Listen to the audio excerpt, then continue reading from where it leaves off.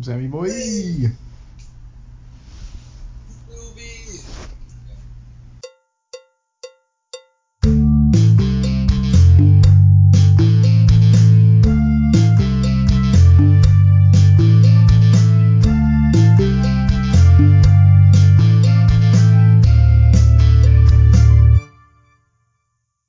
Welcome to Sammy and Scooby Talk Movies, the podcast where we break down what movies have to say about real-life issues. I'm Jake Scoobish, and along with my co-host Sam Broadnax, we're going to be jumping into a batch of movies about income inequality in Season 1. This week we go all the way back to the 1930s with two Charlie Chaplin films where the tramp finds himself in financial trouble as he tries to win over the girl.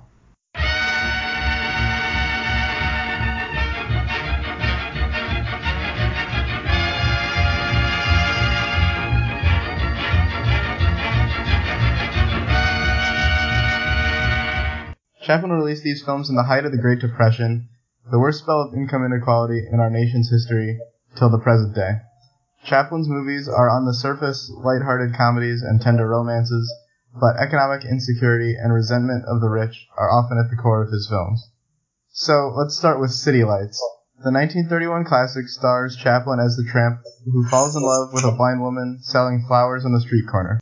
The woman mistakes the tramp for a rich man, and with the help of a wealthy millionaire that the tramp befriends, he's able to carry on this ruse. But when the millionaire shuts him out, the tramp has to figure out how to get the woman the money she needs for rent and for surgery to repair her eyesight. So, Sammy boy, was there enough here to call this a movie about income inequality, or were you more wrapped up in the charming romance and the brilliant physical comedy of Charlie Chaplin? Good questions. I feel like that was something that was on my mind throughout the entire film. This was the first silent film I've ever seen. Oh, really? Yeah, which was pretty cool. It definitely added a lot to it. I think I was really mesmerized by all the actors, especially Chaplin's ability to tell a story without any vocals. So that for me was huge, just because that took a lot of my brain power, I guess, through the entire film. But I think even though the film came off the first watch as more of a romance story with hints of kind of slapstick humor, I think there was something there. There was a way that Chaplin almost wrote the story and the environment that the story was in, that it gave the look into his idea of poverty and the way he views the times that he grew up in. I think for me, I don't think the film was had enough elements to be considered maybe a commentary on poverty, but I think, or income inequality, but I think the influence was definitely there in the way he created the film itself. Yeah. I think with the next movie we watched too, that one's more so focused on it, Modern Times. It's more focused specifically on labor and stuff like that. But I think it's definitely there in this movie. When he first meets the blind girl, she hears the car door closing, and she thinks he's rich, and so the whole time in his interactions with her, he has to pretend that he's rich because he thinks that she won't like him otherwise. So I thought that was interesting. Yeah, definitely. I thought that was interesting too. There's the moment when the girl's grandmother and the girl that Chaplin ends up meeting are talking at home, and that they're kind of maybe a little poor and struggling with their money as well. And so in the beginning, when he comes off as wealthy, that might mean something. But there's a moment when the grandma's he must be wealthy, and then they cut to her and she's he's more than that. Mm-hmm. So it definitely adds to the romance of just the idea of the film itself. I think that was kind of an interesting contrast, because Chaplin, the tramp, is very poor, and the blind girl is very poor, but their primary focus isn't their economic status, it's more falling in love with this other person.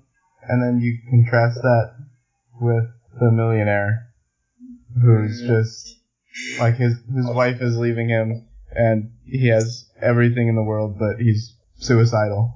That was a hilarious scene when he's saving him, and they keep falling in the water together. Yeah. That character just oh my gosh, was really interesting.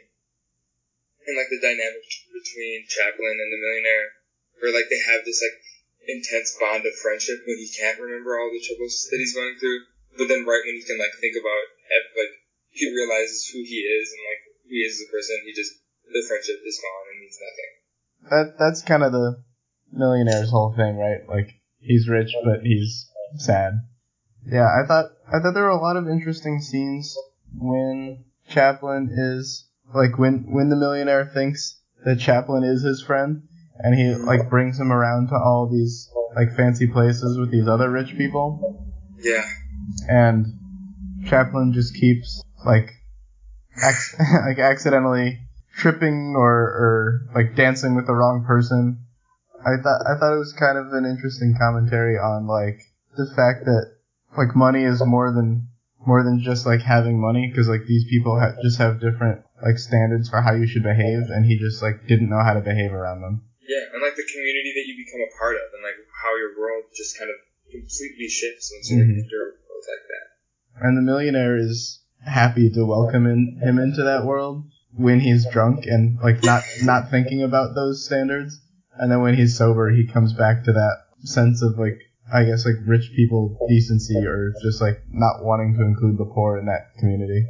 Oh, absolutely, yeah. Even his butler, there's that moment in the beginning when he like they go back to the house after going out, and the millionaire's like pretty drunk and just hanging out at home, and the butler is like trying to kick Chaplin out because he's like, while the millionaire can't look, like, get out of the house, you poor deviant. It's like trying to like disassociate his own boss from Chaplin. And then there's that scene where Chaplin gets framed for robbing the millionaire, and the butler just like without question accuses him just because of his economic status. That's a really good scene. That's sad, but really good like depiction of I guess what it's like to be poor. And then later in that scene, there's the police officer that Chaplin runs into when he's trying to leave the house to actually look for the criminals that stole the stuff. And then at that moment, the police officer is like, this guy in his dusty top hat, looking pretty suspicious. What else stood out to you, Sammy boy? But there's a scene when, after going out, the guy's drunk and he gives Chaplin his car as like a gift. And then he's driving around. And I don't know if he's just looking for a cigar because he wants to smoke. Oh, yeah. Yeah, and then he like sees someone drop it, and he goes for it, and so does like someone else who looks more downtrodden and down on their luck. And he like pushes them out of the way and gives them kind of like a he gives them that like rich people stink eye. And that scene hit me hard because it was like currently still poor, just has a really nice car and really nice clothes, and he's like already removing himself from that world, like, and not like removing himself, but like I guess putting himself up on a pedestal. Yeah, I think that's similar to like those scenes where the millionaire brings him in to spend time with all these other rich people, and like at the party, like when they think he's rich, like they're just very accepting of him. I think that's probably one of the big things about, like the big lessons about income inequality from this movie is just like the social capital that you get from wealth, and just like how wealth is like an attitude. Absolutely, I would totally agree with that. And even like the moment at the party, there's a party later, and he brings a bunch of dogs in the party, and that for me was like very, poor person bringing animals, dirty animals into a party, and all the rich people are like freaking out. And before that, he had been kind of all like posh and proper, doing whatever to fit in. Yeah, I think the other thing that stood out to me overall was just like how day to day everything is for him. Just like every day he's trying to like scrape together money for the blind girl, or just find a job and maintain a job and not get fired from it. And for the rich guy, he can just like travel to Europe and get drunk and do whatever he wants all the time. Absolutely, yeah. He was like literally doing anything to make a buck. Like he went to go box and scrape poop off the ground, and like was barely making it to any of his jobs on time, and still coming up with almost nothing. And in the very first scene, when he's sleeping on the statue, they take off the statue, and I think they either say out loud or the statue says peace and prosperity for all. and it's like, irony. and it's not the case at all for the tramp. He is like currently homeless, sleeping on that statue that people are like saluting and being all patriotic too. And like our experience of watching this movie is probably different because like I feel like probably during the Great Depression for someone to make a movie like that is probably a pretty like radical thing to like just call attention to that kind of poverty. Oh no, I think so too. That was something I was thinking about too. Like, was there anything you noticed that you think, I don't know, because it's weird watching this because this was released at like 1930s, right? Even like the style in which the commentary is there. Movies are so blunt now. Like things have changed so much in terms of like what's okay to be said and like how edgy and how much of a critique movies can make. Thinking about like a movie like Sorry to Bother You that has like labor on its mind, it's just like very explicit about what it's saying and also just like very explicit in general. And it's like, I guess I can't really feel how explicit this movie was. It probably was like shocking, but also like it is a like heartfelt romance too. Yeah, and it does a good job of kind of weaving them both together. It's like subtle. The romance is subtle. Yeah. The commentary is subtle. The dialogue is subtle because there's not much dialogue. And the ending is like an all-time ending for me. Oh yeah. Oh yeah. When she sees him and he like does not think that she'll like him anymore, and she still does. Especially when she feels his hand. Oh my heart's good. I was like, this is the juice that I needed. Yeah, that was a good moment. Was there anything else any other scenes that really stood out to you or anything? I would say a couple physical comedy things. The boxing scene is so good. And just the shot where he thinks that he's eating the spaghetti, but he's eating that piece of string. That made me feel like, I almost felt weird when I was having it. I'd agree that boxing scene was amazing. The choreography of all of them moving in sync. You got any other last thoughts? I don't get the feeling that a lot of movies in general, like political commentary, I'm sure ads and protests were really, really big. But in terms of mass media with big stars making political commentary, like Chaplin at this point, was he a comedian? He was always a comedian, but I think he was pretty well known as a political radical, and he was either accused of being or was actually a communist. I'm not sure. Okay, because I think, and it goes for our time now, when big stars make something that's really impactful. But this probably him making this, I could imagine would be super, super impactful, and even the more nuanced kind of or more subtle commentary maybe was really impactful during that time. Mm-hmm. So I think I'm definitely underestimating how much the gravity of the commentary that this one makes. It's interesting to think about that in terms of maybe if we're talking about a movie like Snowpiercer, how people in 75 years would even think about that movie, and whether they would understand the critiques it's making at all, or whether they're just really apparent to us because we're watching them right now. So true, because that movie, Snowpiercer, to go back to what we were talking about before, is so blatantly relevant to our time period. Mm-hmm. And I'm sure this was probably the same way. Yeah, and maybe it helps to just have it as a central part of the story, mm-hmm. but also ground it in this romance so that we have something to latch onto. Absolutely, it definitely makes it last. It's a classic. Unrelated, mm-hmm. The scene where they're driving, he's driving drunk. Yeah. I genuinely want to know how they recorded that. Yeah. Because that looks so dangerous. Those cars are so close to hitting each other. I know, yeah.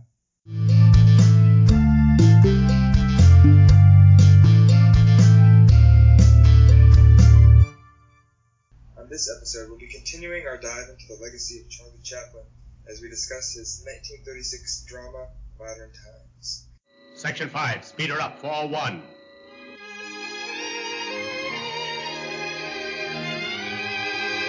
Attention foreman. Trouble on bench 5. Check on the nut tightener. Nut coming through loose on bench 5. Attention foreman. Back. Section 5, more speed. 4.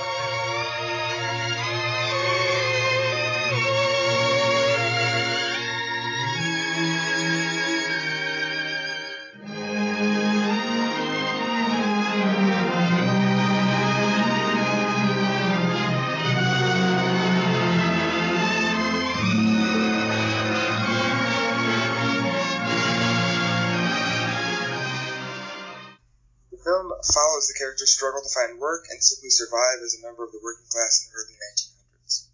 Chaplin is known for using his comedy to critique the status quo. We saw this in his movie City Lights. Jake, do you think this film acts as an effective social critique? Or does the commentary through comedy not provide the platform to really examine the issues that Chaplin presents? I think it's a good place to start, and I think this movie does it in a more direct way than City Lights did. The movie's called Modern Times, and I think he's pretty explicitly trying to make a movie about what it's like to be a worker during like this Great Depression era. Oh, absolutely, I totally agree. It's so explicit, especially in the beginning. The movie starts off immediately like setting up this really like large industrial park that almost feels like it's going to be the setting for the rest of the film. Yeah, and the very first shot of the movie is of a bunch of sheep being herded to the slaughter. I know. I was like, oh god. And then it cuts to the factory workers filing into the factory. Like all marching or like running in unison, just like being herded. Yeah, so we know exactly what he's saying from the first moment. Mm-hmm. No, definitely. So we start with Chaplin's factory worker in that factory on the assembly line, and he basically has to do that same motion over and over and over and over and over again. Yeah, at that point too, I'm like, what job is that? What is he doing? I can't really tell. He can't be tightening those screws really. Yeah, they're just like pieces of sheet metal. I don't even know what the point is. Yeah, and it kind of doesn't seem like there is a point. We get that great bit where once he stops doing it, like once he gets to take a break from the assembly line, his arms are still doing that same motion, like the work has just like conditioned him to do the same thing. Yeah, absolutely. And like the eerie thing too about that is like I remember that happening after he got sucked into the machine. You remember that he like was so dedicated to tightening those bolts that he followed them down the conveyor belt, and what I thought was gonna go to his death, but he ended up popping out. And after he was like eaten by the machine, he like became the machine after that. It's true. And we get that shot of the boss on the giant TV screen kind of overseeing everything, and the workers are in like this cramped space doing the same thing over and over again, and like he's sitting there drinking a cup of tea. Yeah, that was. I thought that was one of the moments too when the comedy was like, it was very funny, but also great commentary when the character is in the bathroom for like maybe 5 seconds, just standing in the bathroom, and all of a sudden the overseer pops up and he's like, "What are you doing? Get back to work." Let's see, and then they test out this automated feeding machine on Chaplin to because I mean again he's kind of like trying to make it clear how much they view the workers like kind of cattle. Yeah. And so they try to test this machine on him to feed him while he's working so he never has to stop. The perfect money-making scheme for the capitalists. The thing that got me too about that was the quote. Like, Chaplin, they're trying to test it on him, and the machine's just like malfunctioning, and there's a corn cob that's spinning, and it's like going to feed him, and it just keeps like spinning on his face, and he's getting hit in the face with all the different soup feeding contraptions, and then the boss is like, "Nah, it's impractical." Like, of all the things that are wrong with it, and the idea of even it existing is okay, but like, you know what? If he dies, that's not good. Right. That's like the baseline of anything that he cares about. Right. He's not worried about like the moral implications of it. He's worried about like, it doesn't seem like it'll actually like improve the bottom line for me. Yeah. Are there any other scenes that stood out to you? From there, we get the scenes where you were talking about how he kind of like becomes the machine and he just can't stop doing the wrenching motion, and then he and what's like, it's kind of an unfortunate scene, and was probably like really risque for the time was like when he sees the woman who has like the coat buttons who like look like the wrenches like on her breasts, and he was like going after her. That was so creepy. At first I was like, what is happening here? And then he like chases her out of the factory. Absolutely, yeah. And then once the police start chasing after him, I thought it was interesting that he runs back into the factory, but he still clocks in because like that's more important than anything else. Like he has to make sure he's getting paid. Oh my gosh, it's like conditioned into him at that point. That was something like going along with that too. The whole like idea of the bosses controlling their time is like so present throughout the movie. There's that like huge clock in the beginning, and like all throughout the film. It's not like he gets to like. It's not like he can exist outside of his work sphere. He's beholden to the time that his boss wants him to run on. He's always looking for a job, and always at work, and not really given enough time to like exist. Yeah, I think that's something that's kind of similar between this and City Lights. Obviously, with this one, there's like an actual presence of like a boss that's watching you. But in both movies, like his whole life is like day to day, hour to hour. Everything's organized around the fact that like he doesn't have anything. Just the fact that they worked him until he had a nervous breakdown. That said a lot for me in itself. I wasn't really sure what was going on in that moment either until they had the title card. Yeah. But then at that point, he ended up. After that, he went to. What happened after? Did he go to jail? He did go to jail, yeah. Well, he got out, and then he was mistaken for a communist labor leader. Yes. Which Chaplin was in real life, too. Yeah, I read. Was he just like vaguely associated with the communists? I read somewhere that he was investigated by the FBI. I think so, yeah. I mean, I'm just looking at his Wikipedia, but perfect. He denied being a communist, but felt the government shouldn't try to suppress civil liberties. So he was openly protesting against the trials of Communist Party members, but he wasn't a communist himself. Okay, fair. So that could have been a little like wee tip of the hat to his fellow. Yeah, and it's hard to tell with the black and white movie, but I'm pretty sure that flag he picks up is supposed to be a red flag. Oh, okay. I was missing that. Okay, that would make sense. Yeah, he's on the forefront. Yeah, there's a lot of things that are very edgy. Like there's also the bit where he like mistakenly does cocaine. Oh my gosh, yeah, and that was like almost a throwaway. Yeah, it's just like he did cocaine, kind of high, and then that's it. Also, the scene. This is later, but I mean, I don't know what I'm expecting from movies at this time. But like the only two people of color in the movie are both being arrested. And one of them, like, they depict him as, like, having smelly breath, and then the woman's just super angry. The woman's just super angry, yeah. Yeah, and it was just, like, definitely a different dynamic from current income inequality. Like, not a story that is not intersectional at all. Yeah, there's no racist depictions of people of color, but they're just not even considered as part of this issue at all. Yeah, absolutely.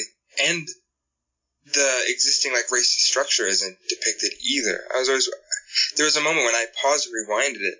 Later, when he's in a restaurant, there was a sign up, and I was like, "Oh, is that like a whites only sign or something?" And it was a sign that said, "Like, well, you get a wine with a meal for free." And I was like, that whole like structure of racism is just not even depicted whatsoever in either movie. Like Chaplin probably made some of the best movies about poverty during the Great Depression. Like, it's a pretty radical thing to like show people in this state when a lot of Hollywood was like, we're still going to show like decadent, beautiful people. Yeah. But he definitely did not consider how much more of an impact it had on people that didn't look like him. Yeah, absolutely. So the other major character, again, in this movie, like City Lights, it's Chaplin and a girl.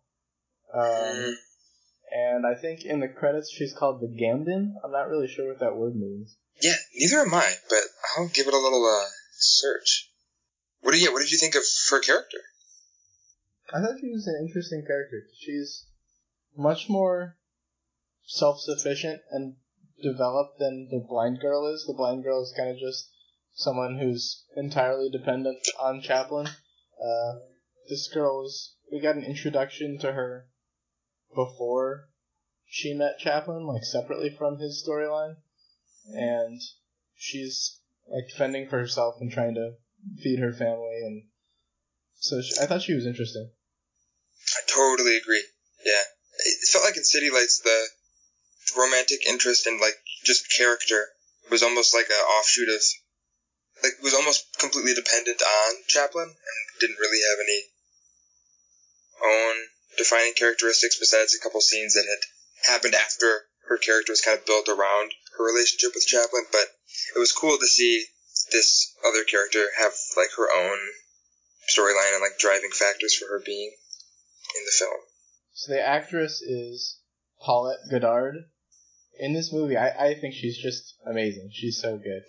And she just has such an interesting, captivating face.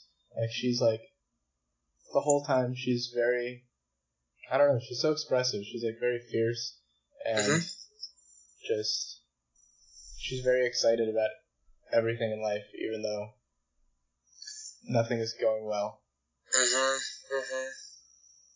Yeah, and she has that dream of, which was kind of interesting, like the depiction of like the American dream that they had together. But she's like very passionate about eventually one day like rising out of poverty and living in a house, like a white picket fence. Yeah, that's probably one of the parts of the movie that gets at not just poverty but income inequality most directly. They're running from the police and they end up sitting on the front lawn of this middle class family, and the wife like waving the husband goodbye while he goes to work. And then they have that fantasy sequence where they think about what their own life would be like if they had one of those homes. Absolutely, yeah. And then that immediately gets interrupted by a cop who's like, "What are you two doing here in this neighborhood? You can't be from here. You can't live here." You know. So then she proceeds to try to recreate that by getting her own home. Yeah. Which in the moment is pretty beautiful. Just like, she ends up, he goes back to prison a lot. Which can be another thing, like conditioned kind of, because the prison scenes and the factory scenes, eerily really similar, how they both operate. Yeah, and it was interesting that he said that he wanted to go back to prison because he didn't want to go back to this like overworked capitalist system. Yeah, absolutely. Like, at least there he had some semblance of like free time, or he could control his own time, and he wasn't like a robot that was just being operated on by some higher power. But then after he got out, she was waiting for him and had found that house for them to live in and was like so excited.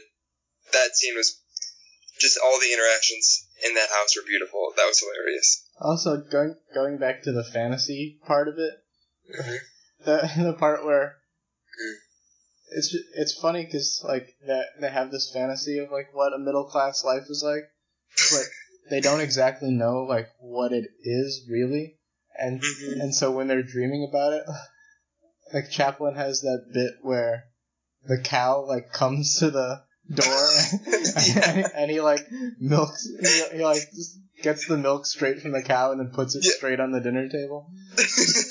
I was dying. That was so funny.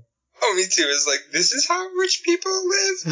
But it's one of those things that's like, you know, if you have the money, I'm sure there's some crazy rich people out there who do stuff like that.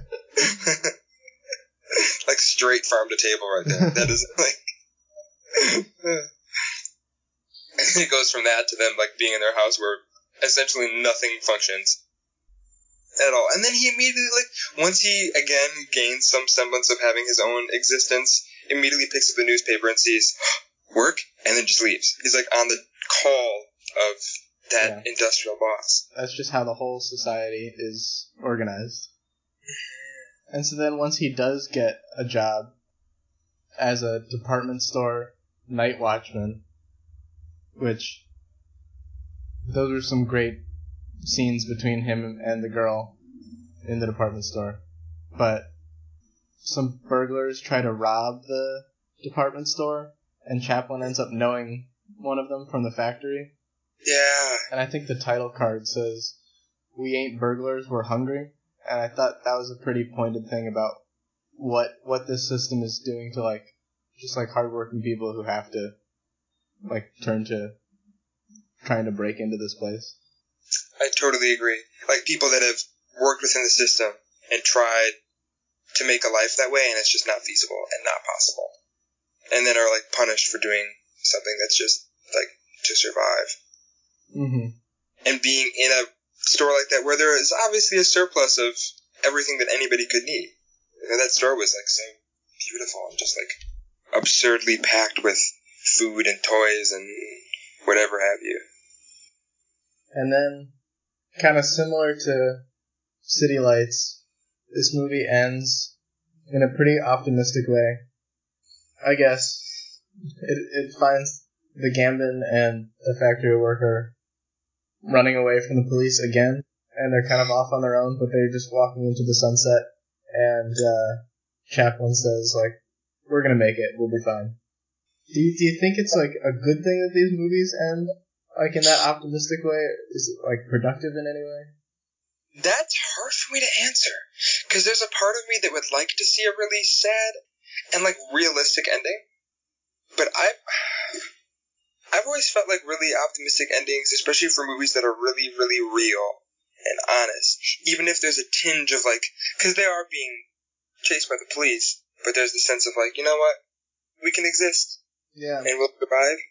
And you think about, like, the ending of Get Out, where he gets saved by his friend, but then the original ending was filmed to be he gets thrown in jail.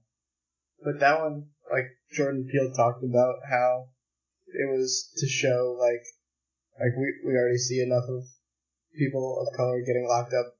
Like, it would be nice to have a positive ending on screen.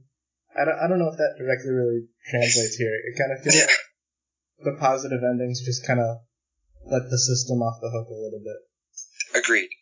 And I think that's where, like, it's hard to draw a line between, or not draw a line, I don't know if that's applicable, but to find the right combination or just right ending that doesn't let the system off the hook, but isn't just, like, depicting a narrative that's, like, really, really depressing that we see all the time, and, like, not giving people in that situation a chance to, like, break out of that existence. So I need to look at the trivia thing, because it said that he originally had a darker ending. I saw that. Something about him, like, waking up in a hospital and then her visiting him and she's a nun?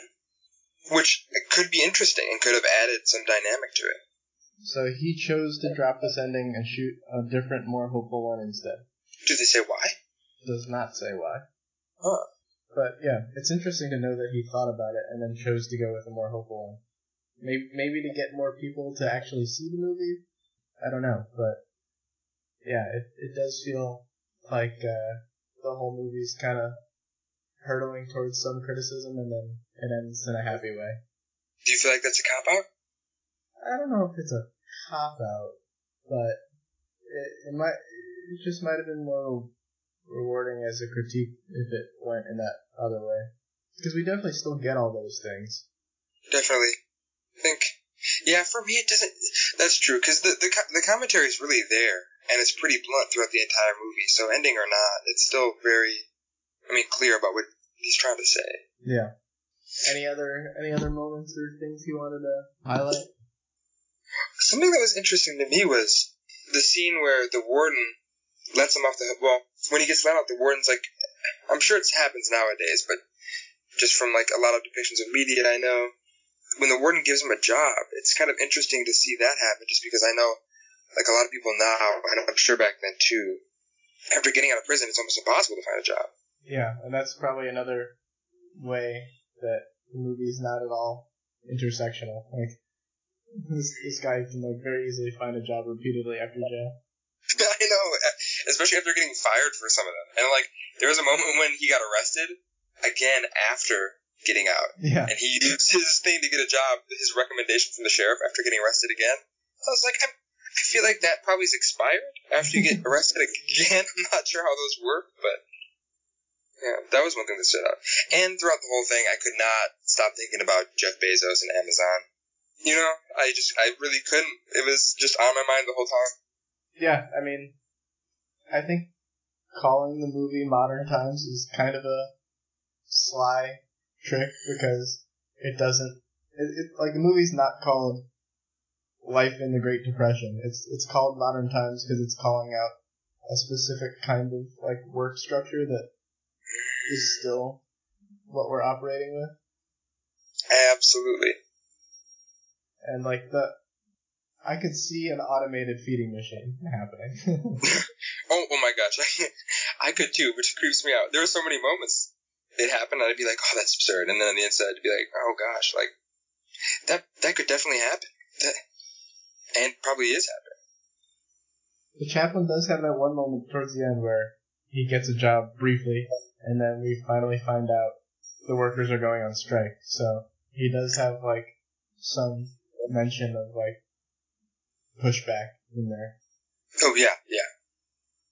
So what do you think, like, just like thinking about this movie and City Lights, just like what do you think overall? Both his movies, loved them both, and I think they're both really similar in terms of like his comedic style and everything he does in that sense. But Modern Times, for me, just seemed like a much more direct critique, and what it was critiquing was more specific. It was like the income inequality and like how the form of labor and like industrial kind of like workforce, how that affects people who are in the working class.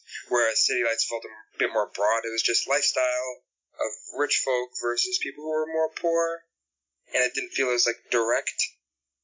It almost felt like that was like kind of like the premise for like a comedic, like more of like a lighter comedic commentary, whereas Modern Times was very serious and poignant. Yeah. Like, yeah, how did you feel about it? Yeah, I think City Lights is probably more of a romance that has it vaguely on its mind. And Modern Times is more of like directly trying to say something. Although they do have a lot of scenes in common. Like I noticed, like in both movies, I talked about last time, just like Chaplin at that party with those rich people in City Lights, and not knowing how to behave like physically around those people. And we get more moments like that here with that.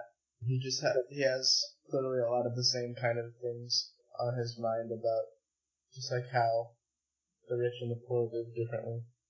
But here it's definitely more direct, and it's a pretty, I don't know, it's a pretty forward-thinking criticism about capitalism and like what it's like to work on this like automated assembly line from 1936.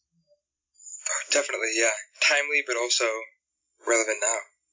No, I'd agree with everything you said. And I think it's cool to see him have similar, like the commentary is, maybe not the commentary, but the way, the movies have a lot of similarities, which I think is really cool. I'm sure the rest of his movies carry over in a similar way too. And I don't think, for me, in both movies, while City Lights might feel like more of a drama comedy than it does like a social commentary, neither one take away from each other, and the same goes for this movie. I feel like he writes them in a way where they both really balance themselves regardless of like how much of one is present. City Lights is definitely more geared towards being a story that's more fun, but the commentary's there, and when it's there, it's like tasteful and done in a really great way. And in Modern Times, the comedy is more underlying and highlights the social commentary, and they're both tasteful and done in a really great way. Yeah, like I think maybe the best part, even if he does end in like kind of a Hollywood way both times, these movies were made 90 years ago, and the criticisms are still loud and clear, and they're just so universal that I feel like in another 90 years people will still watch them and understand exactly what he's saying. Oh my gosh, yeah. Which is so sad. If you think about it. Hopefully not. Yeah, hopefully, fingers crossed. Also, I don't even know. His humor is pretty universal too, though. You can't go, like, slapstick is always like, people are gonna laugh at it.